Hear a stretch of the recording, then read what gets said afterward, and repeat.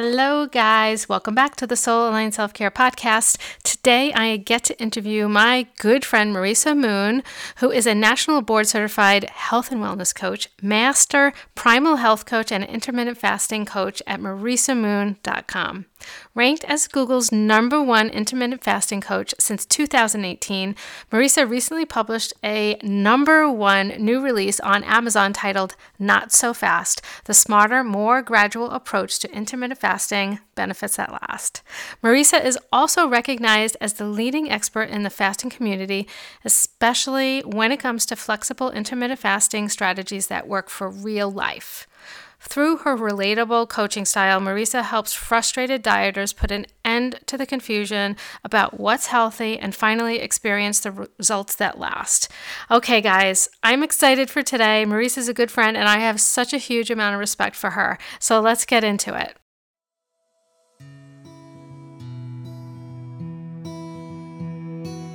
You're listening to the Soul Aligned Self Care Podcast. I'm your host, Tina Stinson, and I had a stroke at the age of 39 from stress and burnout that shook my world. Now I'm laying it all out, the deep level self care practices and mindset shifts that I needed that kept me healthy, balanced, and thriving. Join me in this intimate space as we explore healing, resilience, and the soul's journey to alignment. This is where real conversations about deep-level self-care happen. Let's get into it.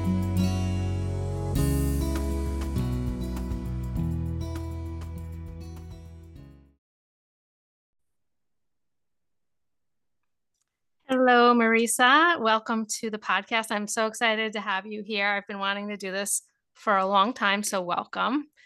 It's so great to be here, Tina, especially as buds, but also because we share a great passion for helping people live well lives. Yes. And as buds, we've known each other do you know how long we've known each other for? Because I'm not really sure, but years. Probably since at least 4 years, maybe more. Maybe more, That's because like crazy. before the 5? pandemic, right? I know. Yes, that's nuts. Yeah, that's like a marker for me now. Well, I got my first certification in 2017, and you were with me in the very beginning when I was trying to build my business. So it might have been like Yeah. 2018 when you and I connected. Yeah. So it's been a while and we've been connected for a while and we share our absolute love for nutrition and we love to geek out on nutrition, both of Yeah. us. And when we were chatting beforehand and also by email talking about this interview, you said something that really struck me. And it was kind of like a moment for me because I forgot about this. And you said nutrition is often dismissed as an element to improve the quality of life.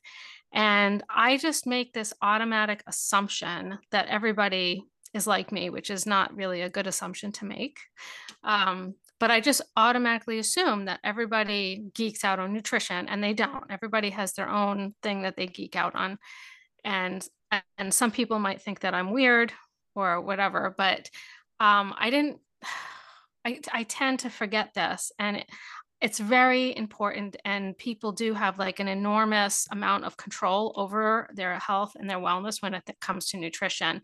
So I would love to hear you talk about that a little bit because I know I don't really work as a health coach anymore. I work more as a life coach, and I know you are really one of the best health coaches that I know. So I would love to hear you talk about that. Thank you. So, yes, what she's speaking to directly is that I really emphasize in my new book that you can't just find a solution to your health problems and your weight problems that doesn't involve nutrition. And if you do find one, these benefits that you receive from that solution are going to be short-lived, without a doubt. Yeah.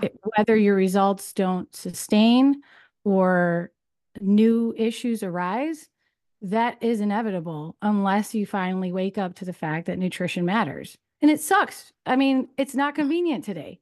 I don't think it sucks because I get into nutrition, but Yeah. lucky, most people don't feel that way. Yeah. So even people who do care, let's be real here. Even people who do think it's interesting or do want to be that person who prioritizes nutrition, they don't have time, or they are overwhelmed, or they Hmm. don't have anyone to help, or everyone in their household or in their social couldn't care less about nutrition. And so it doesn't complement their life or their current circumstances. And so they just keep looking for other solutions or being lured in or tricked by the promise of other solutions Yeah. because they're just desperate for an answer that doesn't involve the work that Yeah. nutrition requires.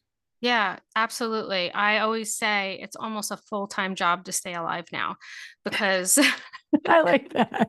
it's like if you actually are listening to the media and you don't have like a base knowledge or training about health and nutrition, it's probably so exhausting and so overwhelming because you're hearing all these different things.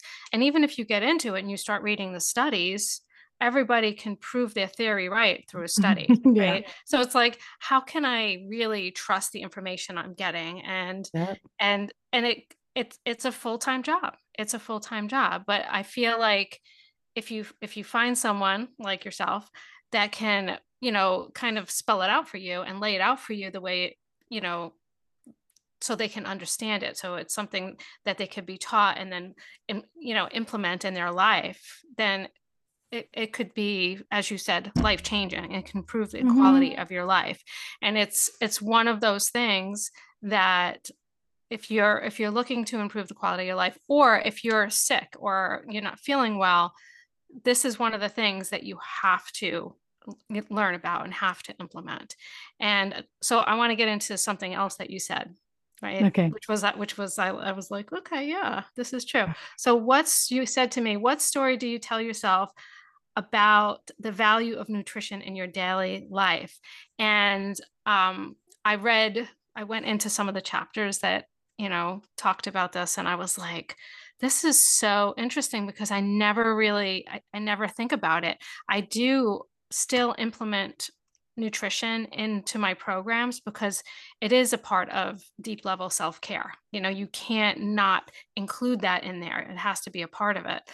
And so explain to me what you mean by that, your Well, nutrition identity. yes. I mean, I was trying to like encapsulate if I needed to come up with a 6-word title to describe what we're talking about. And so that's why landed on nutrition identity. But for your listeners to kind of get where we're coming from here, we all have a story that is outdated that's running in our mind about who we are. And I just fell in love with this definition of self-sabotage when I was at a health conference recently. One of the presenters explained self-sabotage as your ego's efforts to maintain an outdated self-image of you. And so Yes. Yeah. That's if perfect. you, yeah. So if we think about the concept of ego, less in the popular sense, but more in like the Eastern, philosophy sense, it would be that it's your ego clings to roles that you play or, things that have happened to you or stories about yourself that you now identify with as who you are. Hmm. And so when it comes to your nutrition, you might be like, oh, I'll eat anything. Or,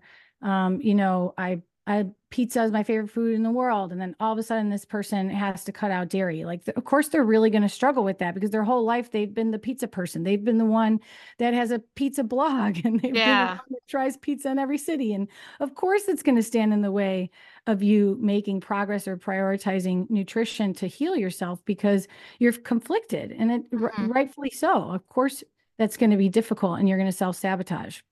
And that's a very simple example that's very specific. But Hmm. some of us have ones like the one that I give in my book is, let's say that someone really identifies as a mom and who does anything for their kids and puts their kids first. Now, maybe you don't know, like fleshed out what that is doing to your day-to-day decision making or like how you treat yourself. Maybe you've Hmm. never looked that deeply into what that self-image is doing to you or how you use it against yourself per Hmm. se. But there comes a time when mom's needs are not being met and mom's health is suffering. And Yeah. so then we turn inward when we say, how can we stop stop enabling this egoic sort of, story, narrative about who I am? How can we prevent that from causing me to do self-sabotage. So let's get specific here. If you're like, I put my kids first, that might mean, which I see all the time with my clients, is that my kids want to eat all this junk food. And so I have this junk food all over my house and I Mm. can't help it. At night, I end up eating it. Or when I'm making my kids lunch, I'm eating all the goldfish crackers and the graham crackers. Or when it's time for dinner, my husband doesn't like this food and my kids don't like this food. And I really want to make my family happy. So I'm just making the food they eat. Yeah. And of course, those are very understandable frustrations and obstacles. Absolutely. Yeah. But you will be forced to face this like a fork in the road when you decide once and for all you want to do something to change your health, the way you feel, or your quality of life. Those things are going to be up against each other. And so revising your self-image doesn't mean I no longer put my kids first. It's just like, how can taking care of myself resonate with this self-image, so that everybody wins? I always put my kids first. And by leading as an example of someone who cares for their health, I'm looking out for my kids' best interests. I'm teaching them to care for their own health because they see me making those hard decisions myself. Yeah. There's lots of ways you can shift the perspective or reframe it so that now this self-image is working for you. And sometimes you have to rewrite it all together. Sometimes Yeah. maybe you're an empty nester now, and maybe you're just not used to thinking about yourself, or you don't know what your new story will be about who you are and your relationship with food. And that's something, we can walk through. I love that. I just love that perspective. I do the same thing in my work, and there's so many layers to the mom putting her kids first and putting her family first. And there's just so many layers because as women, and this is changing over time, I notice this changing with the younger generations, but we're taught that this is what we're supposed to do. We're supposed to take care of these people. We are supposed to. This is what we're valued for, right? The woman who sacrifices herself, we hear it all the time. Oh, look at her. Look how well she takes care of her kids. She does everything for her kids. Mhm. And like she gets honored. But then, like, the second she looks like all run down and tired and sick, they're like, wow, she's really letting herself go. Like there's, there's Mhm. so many layers to it. And so they're doing, like, I feel like a lot of women, including myself, are doing what they think is what's expected of them, and what society expects of them, how they think, how um they're taught they're going to be judged. And on top of that, they're just unwavering love for their family and caring, and how tiring it is to have a family, and how easy it is to stick one of those pizza bagels in your mouth instead of making yourself a healthy meal. And one of the things I always say to my clients is when you put yourself first and you take care of yourself first, then you get to put the best version of yourself into the world. And Mm. so you get to share that version with your children and your partner and your business and whoever's in your life. And it has that ripple effect. And like you said, a good example of that is, you make this wonderful meal and it might not be what your kids want to eat, and they might give you trouble about it, but after a while they're watching and they're learning. And one of the things I noticed as my kids grew up into adults was that they they were watching the whole time. Maybe they harassed me about it, they gave me a whole lot of crap about it, but they were watching me the whole time because I see them doing it now as adults, what they learned from me, you know what I mean? Wow. And Yeah. so there's just so many layers to that. And it's I think that's an important shift to make. And then the empty nester thing, I think, and I'm sure you see this too, is like um learning to cook for, less people, Hmm. and then maybe if the person is alone, like, so a single Hmm. parent, maybe it's like, oh, should I really just make such a big deal about me? Maybe I'll just, you know, I'll just snack tonight, Yep. Oh, yeah. So I love the thought. I've never thought about it this way. So I love the thought of like rewriting and reframing your identity to what you want it to be and what would be a healthier like version of yourself. Hmm. Yeah. And it might change over time, like it's kind of like the whole concept of affirmations. We've all experienced this like feeling like affirmations are, not, they don't feel true to me, so they don't work for me. I'm beautiful, I am strong, like whatever the thing is that you're trying to talk yourself into. But when you look into it more, or you see different experts' point of view on affirmations, it can be so powerful if you're willing to take baby steps to sort of compromise with the voice in your head. Mm-hmm. So, firstly, I would like to say all of us need to start separating the voice in our head from who we are. We are not the voice in our head. The voice in our head is the sum of all of our experiences and our warped perception of what occurred and what we remember. And it also is playing like the same tapes over and over and over that no longer fit in this context. And so when we think of the voice in our head as it's something separate, we got to think of it like, how can I negotiate with this voice? How can I compromise with this voice so we can meet halfway? And so Yeah. maybe your revision, your revised self image or persona is gonna not be so ideal at first, but it's gonna be a step in the right direction. Mm-hmm. So maybe let's just talk about someone who's saying like the extreme. I hate healthy foods, or I hate vegetables. I actually hear that from people sometimes. I hate Yeah. vegetables. Yeah. Maybe they always hated vegetables since they Mm-hmm. were a little kid. It's quite common. They had a problem with textures, or they Mm-hmm. never liked vegetables, or their family never cooked, and so they never ate vegetables. And then anytime they tried to cook them themselves, they suck. They use frozen vegetables and they don't know what they're doing, and they're just Canned watery and vegetables. gross. Yeah. So these are common issues too. So don't Yeah. be embarrassed if I'm describing this. You'd be surprised how many people come from that experience. So if Yes. your story is I hate vegetables or I never eat vegetables, can you imagine like the power that has over you and your ability to change what you eat? You've Mm-hmm. been telling the story for likely decades of your life, and it's automatic and subconscious. So it's, even if it's conscious and you tell everybody this all the time and it's how you lead with like your preferences of food, it's it's not apparent, I'm sure, that it's in the way of everything that you really want now.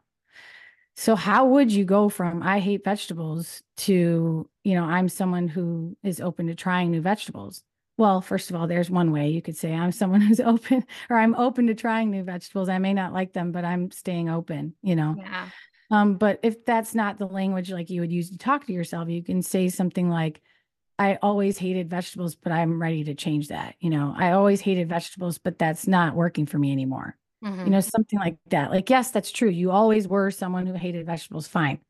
But how can we sort of just shape that in a way that makes sense for the next phase of your life, the next Yeah. chapter, which is going to include vegetables one way or another. That's the hope, right? Yeah. Yeah. I always like, I'm trying to remember what coach said this. I think it was Catherine Zinkina, who is like manifestation babe, but she says with affirmations, in order to like take those baby steps, she uses the word, I'm the type of person. And Yes. yeah, and I always liked that because you could say, well, yeah, I've always hate vegetables, but now I'm the type of person who's willing to start trying vegetables. And because, Hmm. yeah, going from I hate vegetables to, oh, I absolutely love vegetables. They're scrumptious and I eat them every day is like driving a car 100 miles an hour and just making a sharp right turn. You know what I mean? So it's Yep. like you're going to crash and burn, but if you slow the car down and then you make the turn slowly, then it's more, you'll have more Yeah. success with it. Yeah. And so that I like that terminology or that wording. It works for me. And so that's how I like doing it. Um, so how do you guide people to change this narrative? What kind of work, how do you guide them through it? Well, this is important if you're someone who does self-sabotage. I do see clients using that language like on their intake forms. They're like, "Oh, I'm doing great," and then I self-sabotage. So that might mean like you're trying not to eat so many sweets anymore, and you shouldn't eat them, and they make you feel like crap, and you've removed them so many times, and you know better. Okay, so I hear that a lot. I know better. But there's this part of you that's just whether it's at night or when you're stressed or when nobody's home or whatever, it's like you're just like, fuck it, you're Yeah. like, screw it. And you Yeah. just eat it anyway. And people describe it as self-sabotage because they feel like that's myself making that choice. Hmm. But I'm doing it even though I know it's not in my best interest. And so if we start from a place like that, we have to really think, and pen and paper work so well here because you got to get it out of your head in order to make sense of it. Or typing, you don't need pen and paper if you want to type it and just ramble about thoughts that come to mind about this. So what story or what outdated self-image could be making those decisions when it's time to sabotage? So what story or, self-image that you've held about your whole life or recently or whatever in your relationship to sugar, what could it be that says you deserve it? That's a good Mm-hmm. one. Okay. Yeah, I So deserve that it. might be, yeah, it might be because like I've had a long day, and when I have a long day, I deserve a treat, and a treat Mm-hmm. is sugar. Yes. And so this outdated self-image could be, something you've never articulated before, first of all, but you come to the conclusion through journaling and writing all this out, like, oh my God, like my ego wants me to turn to sweets in order to reward myself for the stress that I have faced. Mm-hmm. And so that to you doesn't sound like a self-image, but it's really just an inner narrative. It's a story that is defining you and dictating your decisions subconsciously. I mean, this absolutely bonkers that we even have to worry about this, but it's very real. Mm-hmm. And so once you sort of like can identify that, then you can start to revise it, because if you're thinking, and it could be deeper than that. I just want to say it's not just I turn to that to reward myself. It could be like, oh my God, like my whole family does that. When I was a kid, my mom would say, don't cry, here's ice cream. Or Exactly. Yeah. yeah. That's So exactly where it comes from a lot of yes, times. exactly. And so it could be like my family comforts us, or, I am someone who, or I come from a family who comforts you with sweets when you feel uncomfortable or when you've had a hard time. Mm-hmm. And so that is just broader and not so much self-blame, like I'm an emotional eater. Like it's not you. It's so much bigger than that. Yeah. Once you separate yourself from it, get it on some paper and see, then you can really start to like mold that little by little into something that's helpful. So you might say, I've always been someone whose, first instinct is to turn to sugar when I've had a bad day. When I need comfort. Yeah. Yeah. But now I'm looking for new ways to reward myself. Yeah. So you don't even know what those rewards are yet. You don't even know if you're going to succeed at it yet. That's not the story that you need to tell yourself yet. Yeah. Like Just the we first step. inch our way there. Like a great example of this is, as a health coach, I've been somewhat ashamed that I don't love exercise. I like being active if it's incorporated in things I'm doing or with people that Yeah. initiate it. But I'm not like one that's naturally inclined to exercise. And that bothers me because I'm coaching people and telling them how important physical activity is, and I can't get myself to freaking do it or stay motivated. Yeah. But the story that I always tell myself is I hate exercise. I hate exercise. I can't hold an exercise habit. I hate exercising. I can't make exercise a habit. Like, how limiting is that? Yeah, that's very limiting because you don't hate exercise. You like movement. You hate structured exercise. Yeah, or it's not even that. It's just I hate exercising alone, or hate self-managing my exercise, or hate, Hmm. you know, like So many whatever. things. Yeah, it's a lot of things, but to move back to the analogy here, it's like I don't want to say I hate exercise anymore. So instead, what I say is I am determined to find a form of exercise that I'm excited to do. Hmm. So that's very true for me. Yeah. You might be determined to find something to turn to when you're stressed besides sugar. Hmm. And that can become the new story that you tell yourself. You haven't found it yet. Yeah. Guys, I've been telling myself this story because I am determined, and I have proof of that because I'm constantly trying new things and getting creative about how I can make exercise fit in my life constantly.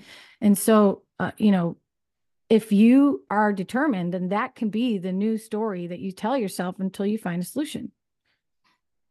It's not really about consistency like everyone makes you think. Um, it would be nice if we could all be consistent with healthy habits. It would be nice if I could consistently work out all the time. But what's going to serve me more in the long run is if I'm persistent.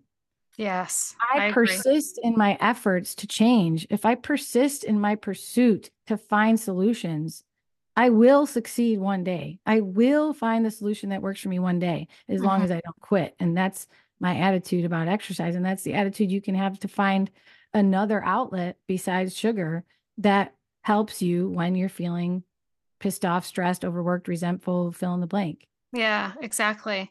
And I think that's really important, the difference between consistency and persistence, because people look at themselves as a failure when they have one bad day or something, and then they have that one bad day, and then they just like hop off the wagon altogether, and they just like go off instead of just saying, "Oh, well, I just had a day," and just keep on with it the next day. Don't judge That's why it's yourself. ridiculous to have. Yeah. Honestly, it's kind of a ridiculous expectation to begin with because Mhm. nothing in your day-to-day life is consistent except maybe your morning routine and your evening routine. Like Yeah. most people do not have like a groundhog day where the same freaking thing from the time you wake up to the time you go to sleep, and nobody's going to interrupt that. Nobody's going to interfere with that. And everything is predictable. How can you be consistent if nothing that is happening is consistent? That's a good That's point.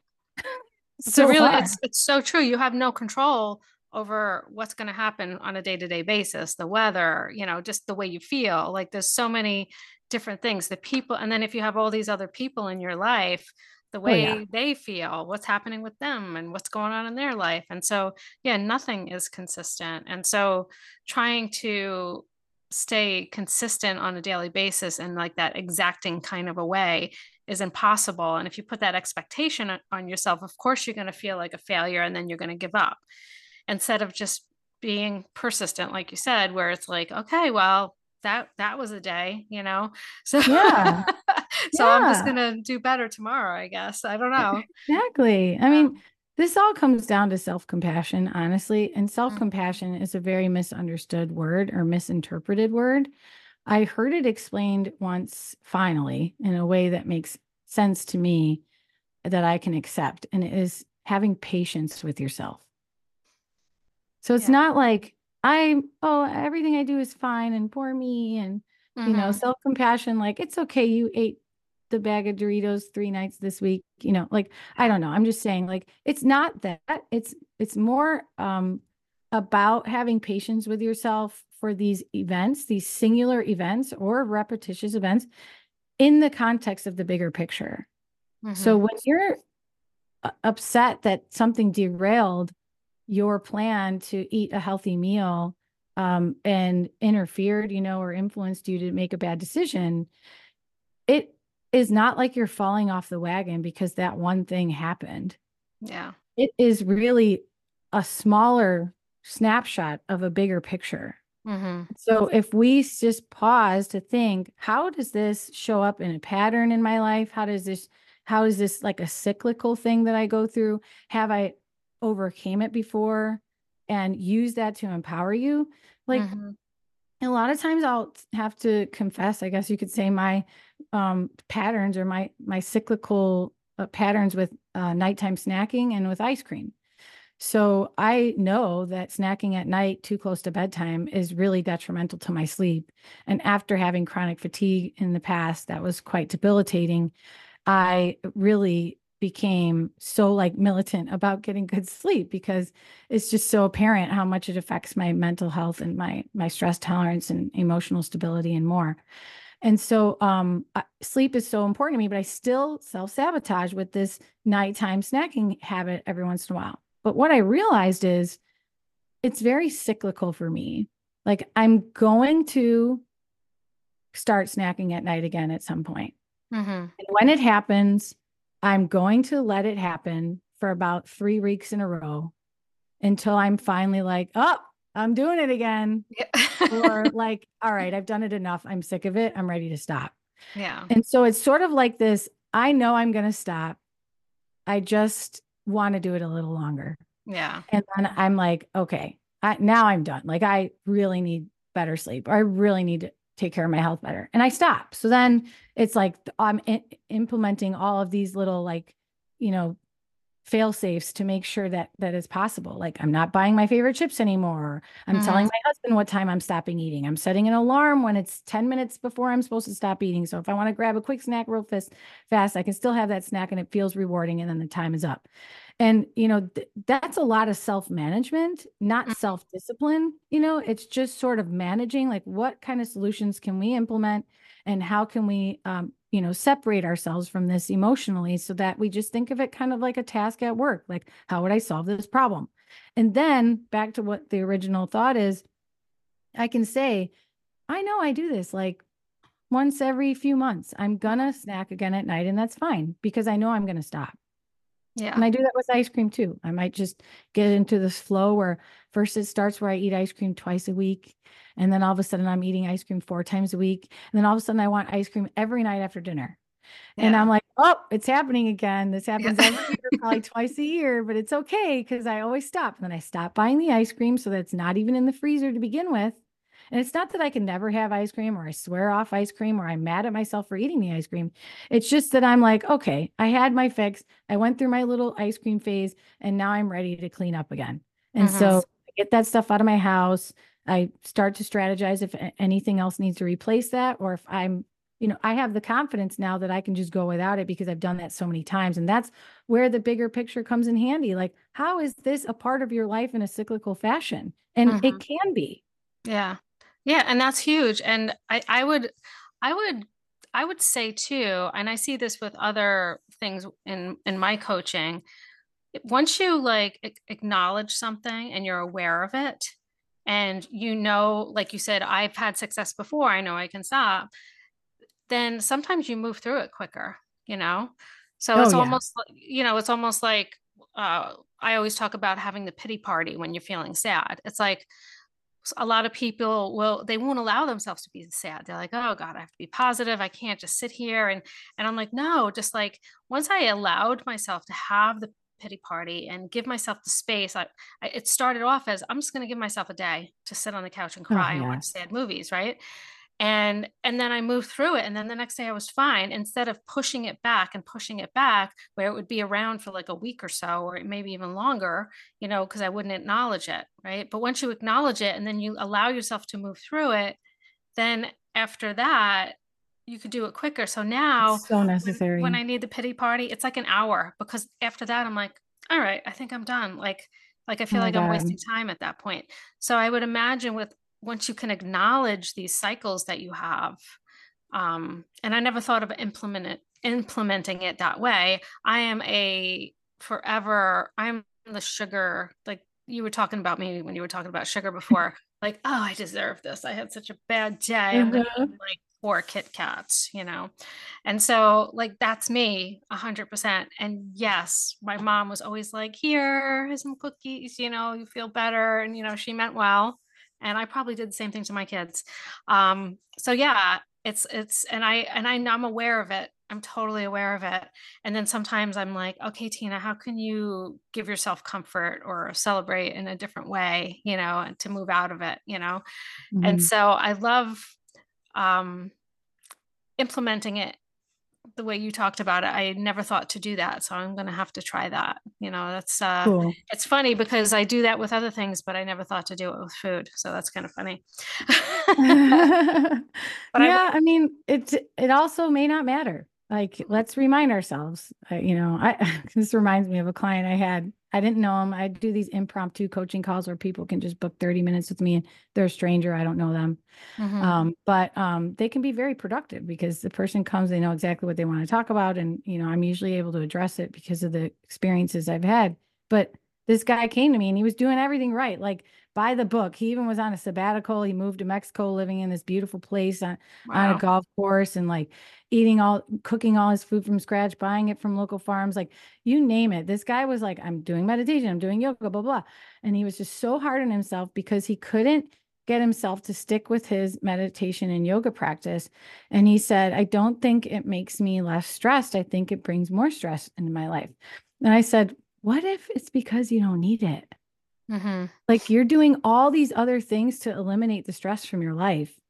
And so maybe the yoga and meditation right now is just another thing that you have to do when you're trying to do less stuff. Yeah. Whereas like somebody in the hustle bustle of their daily life has to do yoga or meditation to sort of, bring their nervous system back down and cope with the stress that they face. But, he had already done so many things to eliminate those stressors that it was just kind of like he thought, I got to do it. So I'm bringing this up because you said every once in a while when I'm upset, I will treat myself to some Kit Kats. Hmm. And I said, does it matter? Yeah. Because Yeah. you think it matters because you know better, because you know what's in those Kit Kats, because you know you have a sugar habit, or because it's candy junk and you're Hmm. into nutrition. But then you like might look back and I say, Tina, when's the last time you did that? Yeah. And Exactly. then maybe you're like, I don't know, a couple months ago, maybe I'm going to say, does it really matter? Yeah. Yeah, it doesn't. And one of the things I always tell myself, and I don't know if this is productive or not, but I eat a very clean diet and I don't eat a lot of processed foods. So there's not a lot of sugar in my diet to begin with. And so I always tell myself, well, this isn't like half of what most other people eat, you know? Right. Right. I don't know if Yep. that's very appropriate or healthy, Yep. but I don't do it that much. I do the same thing as you. It's like a cycle and I could recognize it. And then I'm like, okay, maybe I should stop buying chocolate. I'm eating it like every single night. It's like right after I eat my Yeah. dinner, something a little sweet treat. Mhm. And it starts off slow, like you said, and then you're like, okay. So I just Yeah. stop buying it. And there's certain things I don't buy because I know that I can't be trusted with them. Yeah, But then, that's the thing. You're like a boundary that you just recognize that you need. And, hmm. for some people, it's like they don't want to be told they can't do something. And Yeah. so, even by themselves. And so, we sort of come up with a boundary that is a compromise. And so, we're like, to what point is it detrimental? Snack, let's say you have a habit of eating right before you go to bed, but you want to stop because your sleep hasn't been so great, or you're trying to lose weight and your metabolism's messed up. So you're like, but when the kids go to bed, it's like the only time that I can really have to myself. And you got all these reasons why you're like, I really don't want to stop that habit. And Hmm. we say, okay, so at what point is it detrimental? And what I mean by that is it bad because it's a habit and you have to do it every night? Is it bad because after 2 nights in a row of bad sleep, your third day is hell on this earth? Because if you are able to define that, then you can say, okay, I can snack at night as long as it's not more than 2 nights in a row. So Yeah. then your goal doesn't become to stop snacking at night. It just becomes to be aware, oh, I snacked the last 2 nights. So tonight I got to do something different with my time so that I don't want to snack, you Yeah. know? And that might just be I'm not sitting on the couch in the same spot watching the same shows and, all these things that sort of trigger that reaction. Yeah. Yeah. That's really smart. It's a really, I swear to God, I think baby steps is the solution to everything sometimes. Just taking those small steps and having like those big wins over time. It just makes such a huge difference. That's why the name of my book is Not So Fast, because you'd think it's all about fasting, but it's not. I'm saying not so fast throughout the book in so many ways, because it's like, you want to change this, not so fast. You got to think about all these variables that are going to make that more challenging, or that you need to assess, or the nuance that's required because you're a unique individual, or because like people will come to me and be like, I really want to, start eating healthy again. And I need to start meal prepping, blah, blah, blah. And I'll say, cool. So, have you ever meal prepped before? And they'll say, no, I hate cooking. I'm terrible at cooking. Yeah. I say, oh, wow. Okay. So Yeah. when's the last time you cooked dinner? And they'll be like, well, I don't know. Usually my husband kind of cooks the meat, and then maybe like I'll just heat up something for a side for the kids, or make the mac and cheese, and that's it. And then I'll be like, okay, so how do we get from this person to the person who meal preps? Is that Yeah. realistic? And then a lot of times they're like, well, I mean, that's what you got to do, right? That if I'm going to be healthy and I eat healthy foods, I can't afford to just buy all these meals. And so I have to start cooking them. And I'm like, okay, so not so fast. Yeah. We're not going into like all of a sudden you're this person who meal preps. Like Yeah. if you're not used to grocery shopping right now, if you're not used to prepping any vegetables or cutting or washing anything or keeping track of what's in your fridge right now, that's another thing you need to learn. If you're not used to cooking, or how to cook, or what you like to cook, or what you're good at cooking, that's another obstacle. And when are you going to cook? When are you going to feel like cooking? And like, when does it fit into your schedule?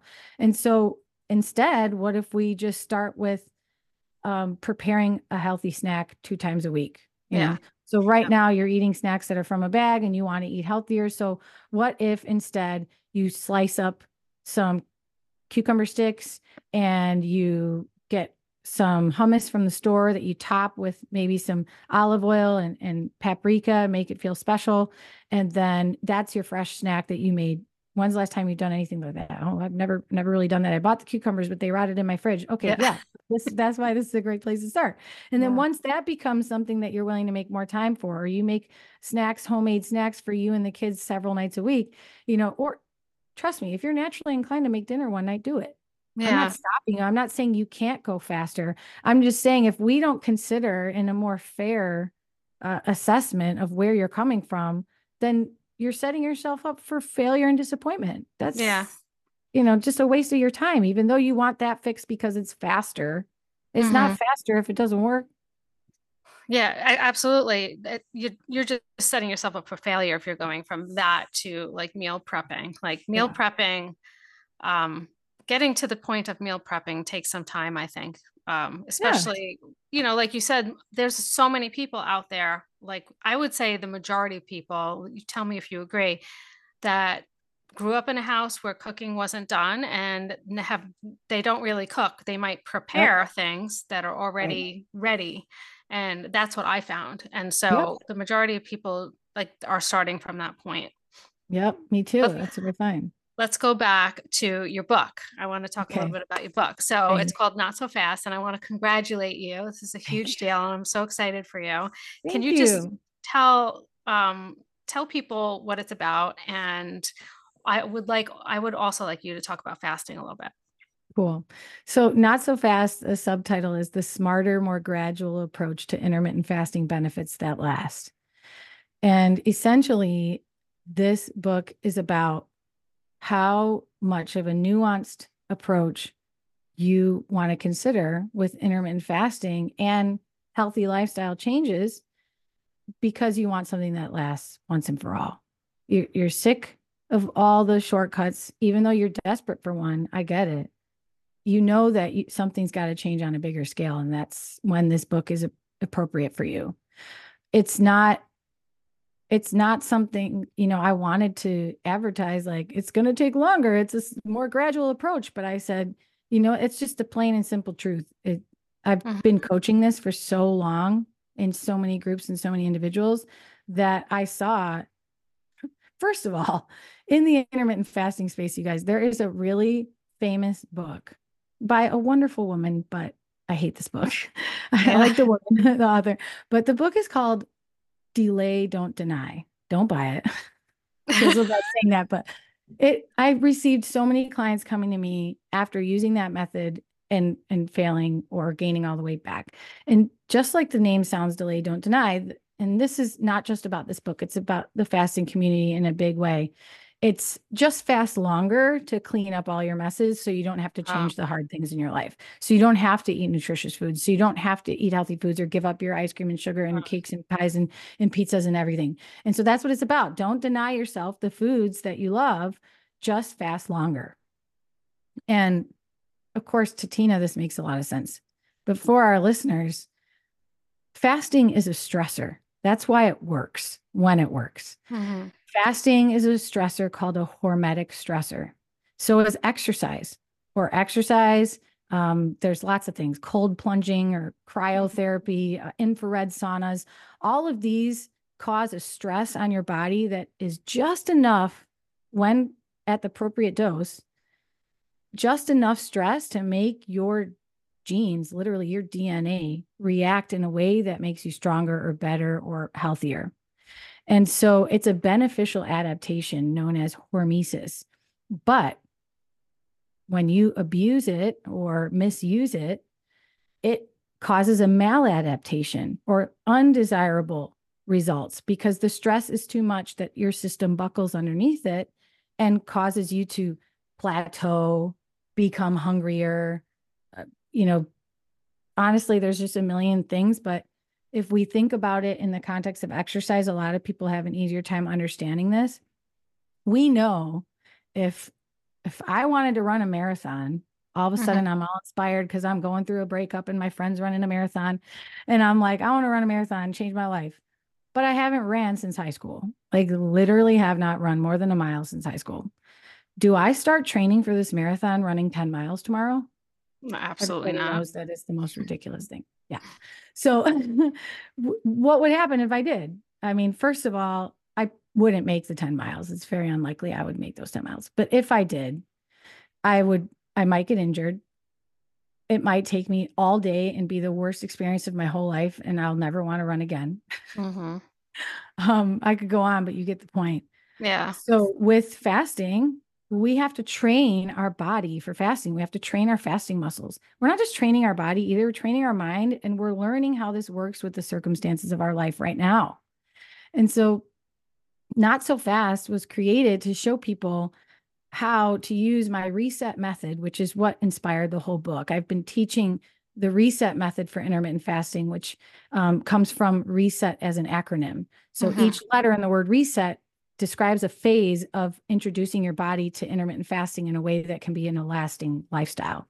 So anybody can start intermittent fasting safely and comfortably with the reset method, no matter who you are, no matter if you're like, I would never fast. I hate fasting. I ran so many groups where people are like, I'm not interested in fasting, but we start them all on this 12-hour intermittent fast because, depending who you ask, they used to not consider 12 hours a fast. Yeah. But, they ask you to fast 12 hours when you're getting blood work done, you're going in for surgery, all these other things. So it is effective and it does make a difference. And I think all of us should be going 12 hours without food Yeah, absolutely. overnight, obviously. Yeah. So that's a good starting point. So when we think about the reset acronym, R is reduce carbs, E is eat nourishing foods, S is start with 12 hours. The next E is extend your fast, and the T is thoughtfully adapt. That's changed over the years, but it's a very important part of making it into a lifestyle.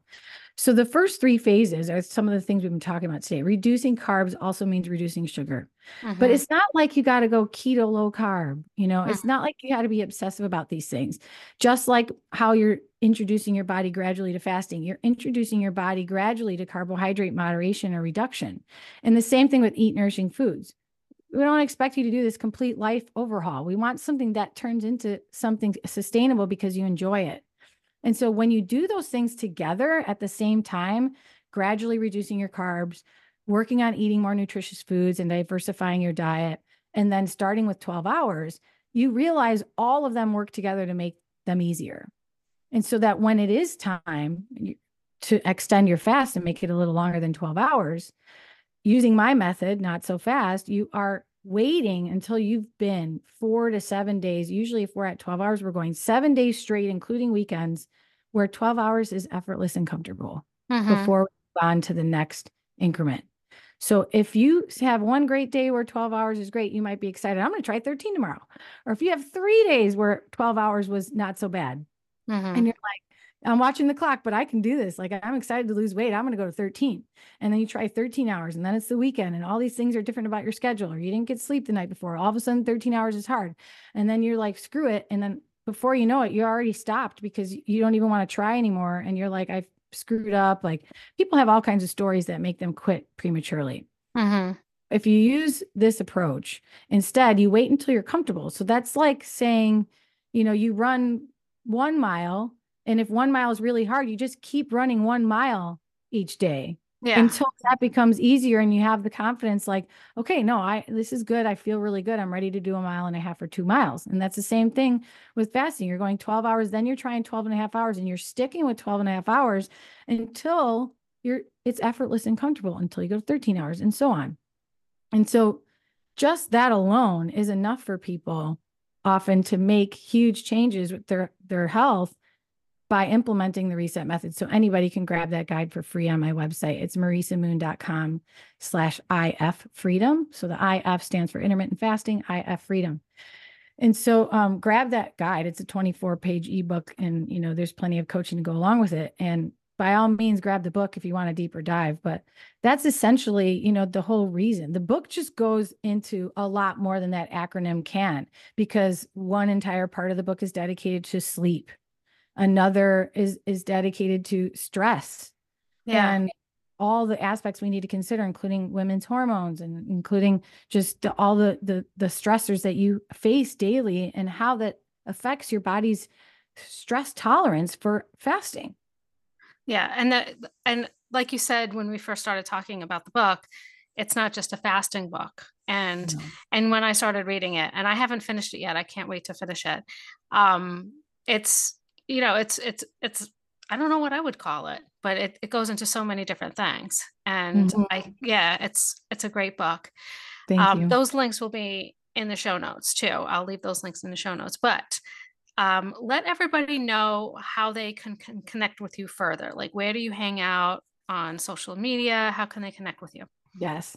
Well, I'm primarily on Instagram, I'd say. And Instagram, you can find me at Marisa underscore moon underscore. And I'm also on Facebook, Marisa Moon Wellness. My website's marisamoon.com.